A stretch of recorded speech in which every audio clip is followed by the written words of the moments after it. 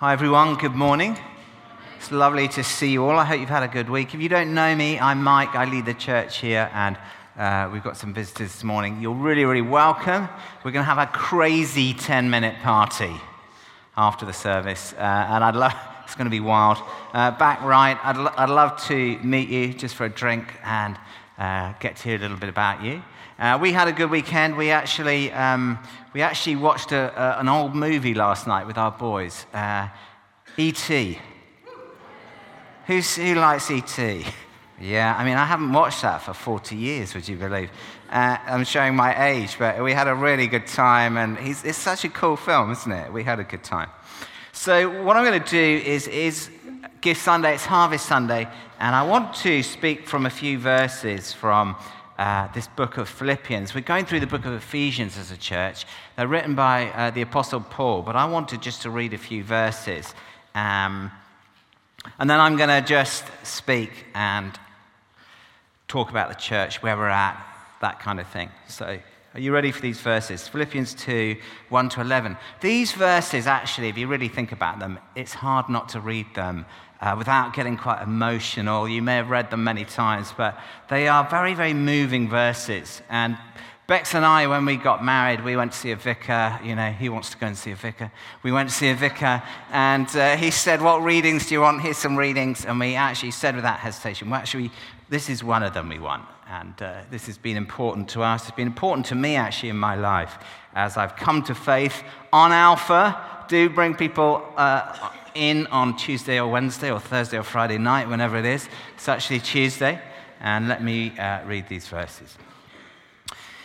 Therefore, if you have any encouragement from being united with Christ, if any comfort from his love, if any common sharing in the Spirit, if any tenderness and compassion, then make my joy complete by being like-minded, having the same love, being one in spirit and of one mind.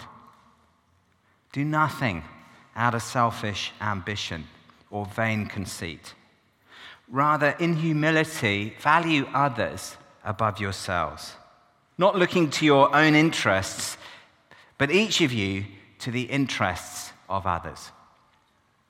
In your relationships with one another, have the same mind set as Christ Jesus, who, being in very nature God, did not consider equality with God something to be used to his own advantage. Rather, he made himself nothing by taking the very nature of a servant, being made in human likeness.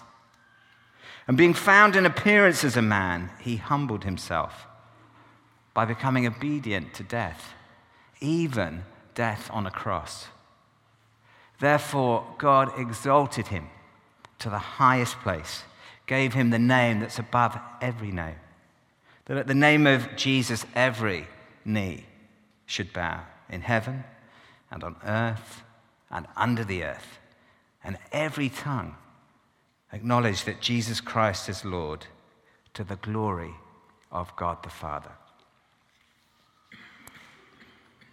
So just turn to the person next to you while I get myself ready, just warmed up.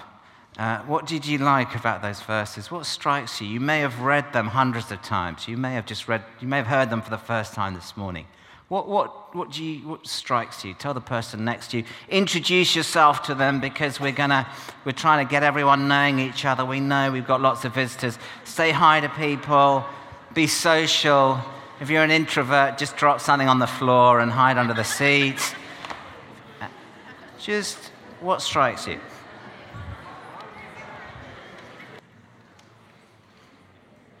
Okay, should we come back together again? So here's a question for you. I just want to open with a question. Who is the wealthiest person you know? Who is the wealthiest person you know? I was thinking about this myself last week as I was preparing this. The wealthiest person I know is this old friend of mine. I used to work as a lawyer in London. It's a long time ago now. His name was Richard. He was George Soros's right-hand man, actually. And he was leaving, working with George Soros. I was leaving my law firm. We had a lunch together. We met through some other mates, and we had lunch every now and again. And he said, Mike, have they tried to make you stay? And I said, they haven't actually. No, they haven't. No. And I think when they discovered I was going to go and be a vicar and do theology, I think you're sort of, in their eyes, it's kind of like game over, forget you. And I said to him, why, Richard, did they try and make you stay? He said, it's funny you should ask that, because they actually did. And I said, wow. And they said, so they didn't offer you any money? And I said, no, they didn't offer any money to stay. I said, did they offer you any money, Richard? And he said, yeah, they've offered me £15 million to stay. And this is 25 years ago. So multiply it. So Richard is probably the wealthiest person I know. And it's Gift Sunday. I don't know how you feel about Gift Sunday. Some people love it. Sometimes some people don't go. They go to Emmaus Road or another church. But basically, I've got a proposition for you this morning. Are you ready? This is my proposition. You are, and I am, phenomenally wealthy. Okay, this is my proposition. You are phenomenally wealthy, even if we don't feel like it. And I want to identify at least 5 resources you've got that make you super wealthy, okay? And the first is this. The slide should come up in a seamless kind of way. The first resources you have actually are relational resources. If you flick onto the next slide, they're relational resources. These are your relationships, your family relationships, your networks, your friendships. These things are phenomenally valuable. They're actually probably the most valuable thing you have. Even though you might not realize that, some of you will. But actually, these are very, very valuable, your relationships.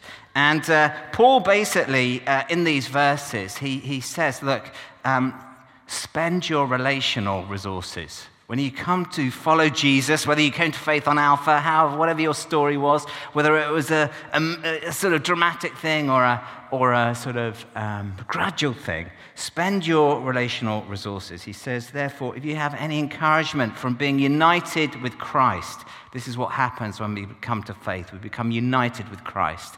Everything flows out of that relationship of being united with Christ. We have these funny words in the church, salvation, for example.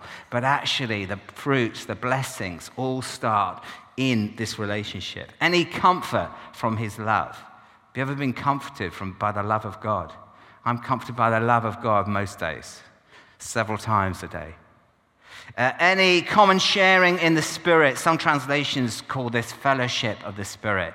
And it means actually friendship with the Holy Spirit, with God himself, but also friendship with other people who are filled with the Spirit in the church. Any common sharing in the Spirit? Have you been encouraged by anyone here? Has anyone helped you out here? Has anyone spoken life to you here? Have you had a laugh with anyone here? This is this common sharing in the Spirit. If any tenderness and compassion, then make my joy complete by being like-minded and having the same love, being one in spirit and of one mind. This call to being one in spirit, one mind, it's not that we all think the same or become robotic sort of automatons. No, actually, we are united and we think and gather around the one Jesus Christ. And he's called to unity. And Paul, you see, actually is calling us actually to spend our relational resources and to give our lives for other people. And this is a big theme of this passage, as we'll see. And for us as a church, I want to encourage us to spend our relational resources here, elsewhere, because our vision depends on it. What's our vision? Love God, love people, and make a cheesecake. No. Peach sheath. Love God, love people, make a difference. And actually, we're doing this by creating a big family here. And in our big family, how do we want people to feel? Yeah. Well done, Jim. We want people to feel actually known, seen, valued, and loved. Known, seen, valued and loved. Known in the sense of, yeah, you know my story, you know a bit about me. Not everyone will know everyone's, but in smaller groups, yes. Seen for who you are in all your beauty, in all your frailty, in all your vulnerability, in all your possibility, in all your gifting. Valued, treated with respect and kindness. And actually, if we feel all these things, we'll be loved, won't we? And so in this season, in the life of the church, in the vision of the church, what we're doing is we're prioritizing community, which takes us to invest our relational time with one another. And it's amazing what happens in the pods. It's amazing what happens in various ministries, all sorts of stuff. But I'm calling you on this Gift Sunday to recognize actually that we're very wealthy relationally with our resources. And I'm asking you to actually build the community life here and spend your relational resources if you like. And we had such a laugh at All Bar One the other night, actually. Lots of people came, but it was lovely just to see people just come and just have a laugh together. And, there'll be more church socials, there'll be more stuff on the horizon. But basically, the first thing I want to say is you're uber wealthy relationally. You might not feel wealthy, but, they've done research. The top 5 regrets of the dying, one of the top ones is, I squandered my relationships. Didn't make enough time for my relationships. So just spend your relational capital. Because this is, as we'll see as we go through this is what Jesus does. Okay, so you've got relational resources. You've also, secondly, got physical resources. You've got physical resources. What's that? It's actually brute strength, physical power. It's your time, your energy, if you like. And basically, Paul, if he was here, would say, don't just spend your relational capital in light of the way God has spent his relational capital for you. Actually, give your time, your energy, your physical strength away. If you want to live a significant life, if you want to be remembered, if you want to make the most of your life, just spend your time and energy, give it away, and actually do it quite carefully. Be wise with what you give your time and energy to. And he says, do nothing out of selfish ambition or vain conceit.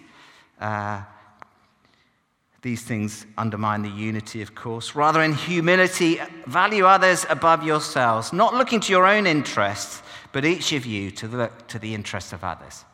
We live in a culture, I think it's fair to say, that says, hey, it's all about us, it's you, it's brand you, and make your life about you, consume, get all the stuff, and actually maybe give the leftovers away. Often we don't even get that far. But you see, if the Apostle Paul was here, he'd say you're wealthy, you've got physical resources, and whatever you do, give them away too. Give your time, your energy, your brute strength away. And I want to just thank a few people. You do this so well anyway.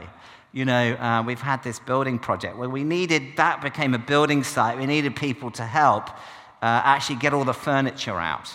And lots of people came, spent their physical resources and helped us do that. Do you know what I mean? And,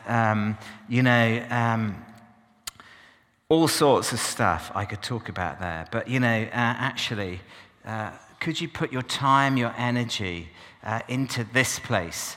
And could I encourage you, if you're not already to serve somewhere in the church, to actually put something in and spend some physical resource in the church somewhere. Looking around the room, I feel a bit embarrassed saying that because too many of you are doing too much already. But, actually, if you're not, could I encourage you to serve somewhere and help and pitch in somewhere? And I say that for the sake of the church, to be honest, which is all of us. But I actually also say it mostly for your sake. Because actually, as we'll see as we go through these verses, it's actually as we give, we receive.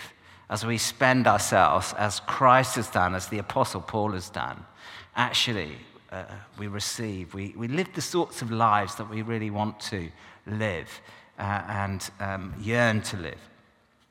Are you with me so far?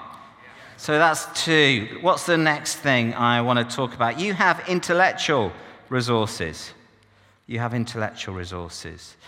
This is your creativity, your knowledge, your great ideas. You know, St. Saviour's is wall-to-wall, gifted, creative people in all these ways. But there's so many people here with great ideas and great expertise. And if the Apostle Paul was here, he would say, you know, give it away. Don't hold on to it. Give it away, for goodness sake. And what's amazing about the Apostle Paul, he did that. If you read his writings and some of his letters, he's a total genius, the way he communicates, the way he writes to different churches, the way he actually talks about what Jesus has done to different people. And a friend of mine he works in Sydney in Australia. I met him in New Zealand many years ago. We've stayed friends. And he's one of the leading management consultants in Australia. He works for Accenture Strategy, if you know that outfit. And basically, the top companies in Australia cry out for his time. He's got too many demands. You know what he does? His whole philosophy is based on? It's based on the life of Paul, giving away himself and his expertise. And he says to these leading businessmen and women, just over the next 2 days, what I want to do is I want to tell you the story of someone who's shaped Western culture. I'm not going to tell you who it is until the end. And we're going to just hear about his life, what he did, and actually, we've got a lot to learn from him. And he's changed whole corporate cultures and teams and work environments and the way people do meetings and everything. And at the end, the last question was, who is it? Who is it? This is amazing. We're going to do this. Who is it? And I go, it's this guy called the Apostle Paul. That's who I've been speaking about. Well, the Apostle, what? Who's he? But, you know, we've got so much to give away. And, you know, we've had that even with the building project recently, you know. Who's got that arty, creative thing going on? Oh, I know the colours, I'll just throw this together. Me neither. So it looks like, well, Pete Sheath has got it going down. And basically, we've got a group here who've brought their expertise across all the congregations. And they've helped with the design, the furniture, the carpet, the design of the loos, all that sort of stuff. It's giving a bit of creative stuff away. And the thing is, hands up if you feel you've got a lot of great ideas to give away or great expertise to give away. Michael does. Well done. But it's flipping one person, Michael. Look around the room. Let's give Michael a round of applause there. You never do, but you know, I was talking, God will give you stuff. I was talking to the the managing director of the company who did the thing. And we were talking, he said, the building project. And basically, you know, he's saying, oh, I'm so busy. I said, I feel busy, da, da, da. He said, what do you do in the busyness? And I just said, you just need discernment and courage. I said, what? I felt it. You know, do you ever say stuff, you just think, gosh, that wasn't even me. And he said, what do you mean? I said, well, you just need discernment to know what's valuable in life, because we're told that what isn't valuable is valuable, and what is valuable isn't valuable. So you need to discern really what's important in life. Then you need the courage to prioritize it. Yeah. But, you know, we've got stuff we can give away, haven't we? And I want to encourage you to... We need all the help we can get, quite frankly, in this season. Can you just give your intellectual stuff away? And this isn't talk of, oh, well, I've got a degree and I've got a PhD and I did a master's degree and da-da-da-da-da. We've all got it going down, even if you haven't been to school. You've got great ideas. You've got great stuff to give away. Okay, are you with me so far? Paul, you see, says, in your relationships with one another, have the same mindset as Christ Jesus. We've got to think about our minds. Okay, here's the next one. Are you ready? You've got spiritual resources. You've got spiritual resources, okay? And okay, here's a quick question. Let's do this really, really fast. This is just shooting from the hip. Who's been a Christian a year or less? Okay, 2, 5, 10, 15... Don't be shy. Come on, 15, 20, 25, 30, 35, 40, lot 40 years, 45, 50, quite a lot, 50 years, 55, 60, 65, 70, 75, 80. You picked anything up? No, it's anything, not anyone. You see, you've got massive spiritual resources. You are up here. You don't feel like you have, because you often say things like, I'm not a church leader, I'm not ordained, I've never done theology. But forget it. You're full to the brim of resources. And I read this book, I saw it in a bookshop. It said the title was Die Empty. I thought, that's my kind of book. God, it's got a lot. And it's this guy, it's a type A guy, just everything you've got, give it away. Die empty, Get rid of everything. Give it all away. I love that sort of book. But you've got so much to offer, and you see, the thing is, it comes by giving that away and laying down your life. That's where that comes from. The more you give away, the more you lay down your life, the more you do a Jesus, just the more resources you'll have. Because he basically, this is the moving bit. This was a poem, possibly an early poem, maybe a hymn Paul edited, but who being in very nature God did not consider equality with God something to be used to his own advantage. Rather, he made himself nothing by taking the very nature of a servant, being made in human likeness, being found in appearance as a man. He humbled himself by becoming obedient to death, even death on a cross. So,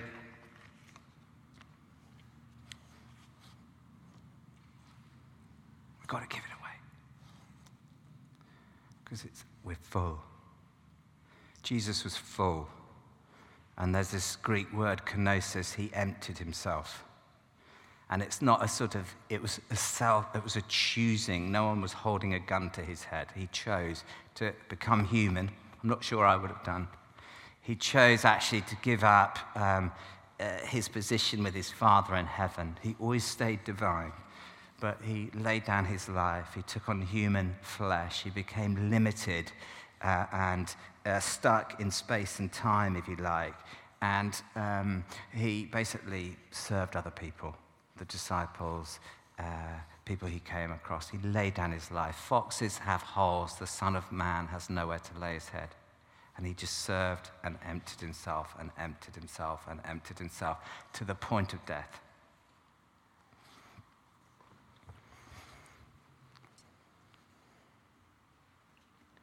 And to be honest, think about the people who you admire maybe in history, in your life. They've done that, actually. They've done that. And they just laid down their lives. It might be William Wilberforce. It might be Mandela. They lay down their lives. And this is really important that we do the same. We spend what we have and we give it away. We spend what we have and we give it away. We spend what we have and we give it away. We don't grasp onto it. We spend what we have and give as much of it as we can, humanely possible. Give it away. And you'll meet these people. They won't be on Twitter. They won't be famous, but they'll look a little bit tired at times. They'll have a few scars. They'll look a bit battle-weary, but they're beautiful people leading beautiful lives. And, this is what Paul's talking about. Finally, are you ready? You've got financial resources. So you are super wealthy, even before we get to the finances, but you've got financial resources. And basically, I want to encourage you on this gift day to do two things. You're very, very welcome to give to the building project. We actually haven't asked you to do that, but lots of people have said, how can we support the project? It looks amazing. It's long overdue. It's done amazing things to the Trekkers ministry. The lighting, it just is so much nicer. It's safer. It meets all the... How can we give? Well, you can just simply throw some money in if you want to.